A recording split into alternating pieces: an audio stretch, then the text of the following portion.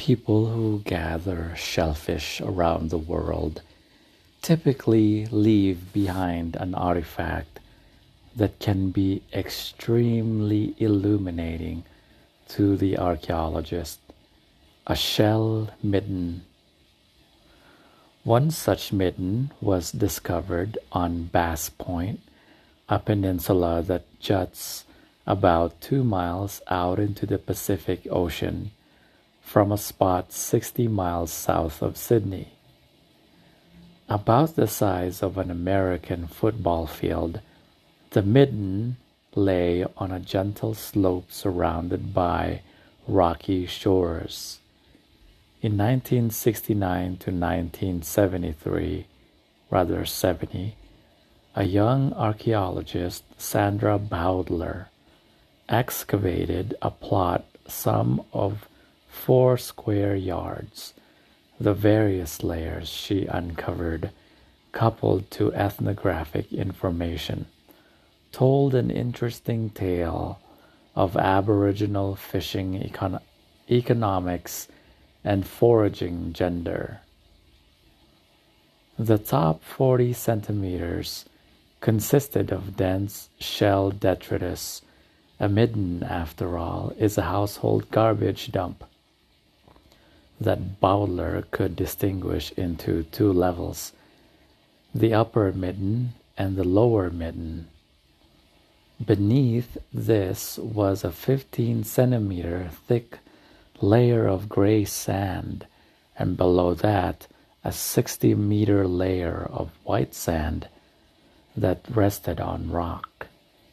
The white sand layer contained no organic remains except some charcoal, along with a few stone points.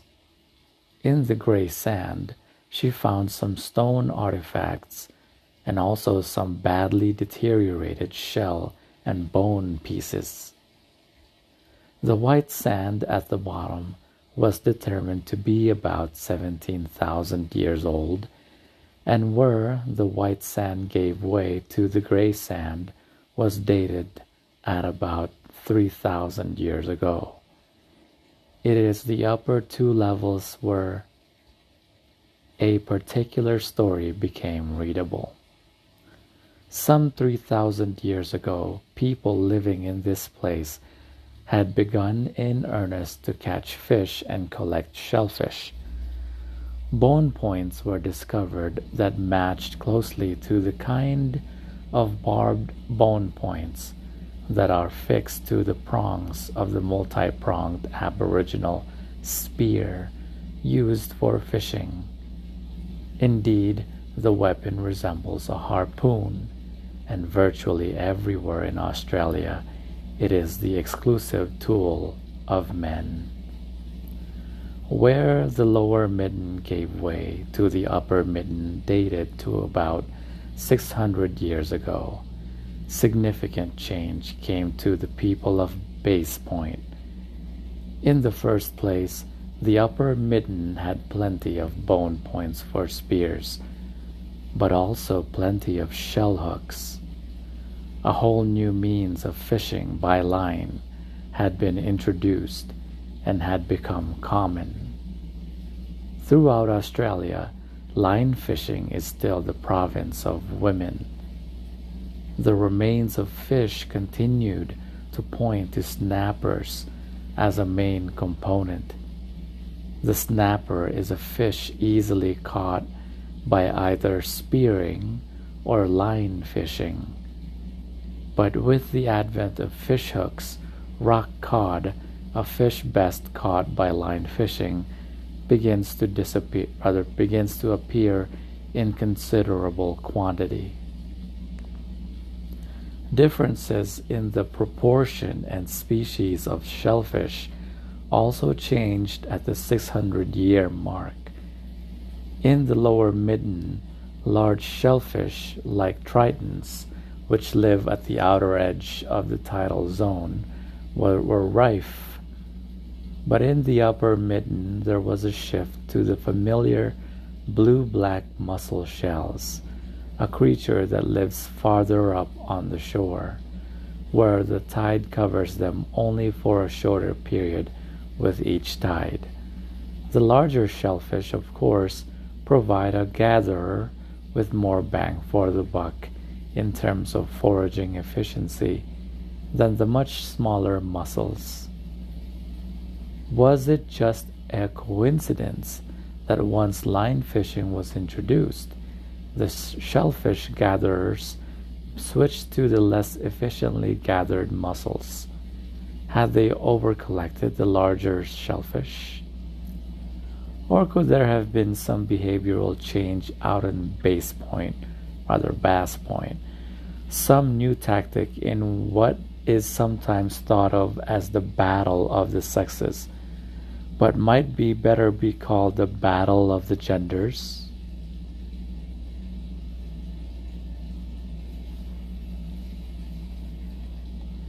Dr. Bowdler came up with an ingenious, though she admitted speculative, explanation of these few facts.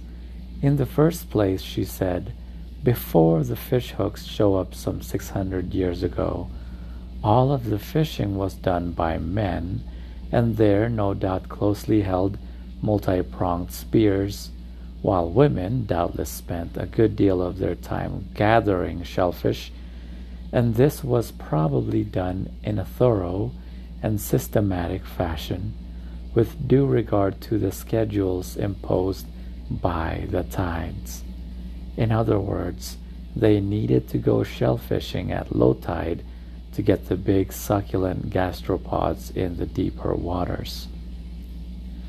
Then the shellfish hook comes along 600 years ago, and unlike the spear, it was probably not sacrosanct to the men who may have been sleeping, as they say, when this new, small, and seemingly insignificant technology came along, more than likely invented by women looking to get some scalefish into their diet. No one will probably ever know. The fact that much of the fish detritus in the later level is from the same species as before, like snapper but smaller, tends to confirm that line fishing was prevalent, since shell hooks would not be good for catching larger fish. The women, still deprived of scalefish, though presumably less so, to feed themselves and their children, continue to gather shellfish as well, but perhaps they had less control over when they are free to do this collecting. She was spending much of the day line fishing, and it may have been difficult to match up their hours that were free for collecting to the tides. As Bowdler writes, time and tide wait for no woman, unquote. So they abandoned the systematic and regular gathering of the big, juicy gastropods, except when their free hours and low tide matched, and instead went for the easily guaranteed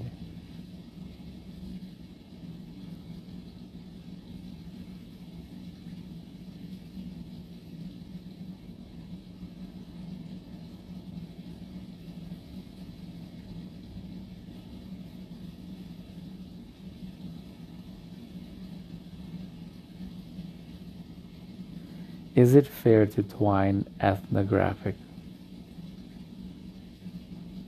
reports and details with archaeological sites that are up to 3,000 years old? We have raised that question several times in discussing artifacts and behaviors that are far older than that.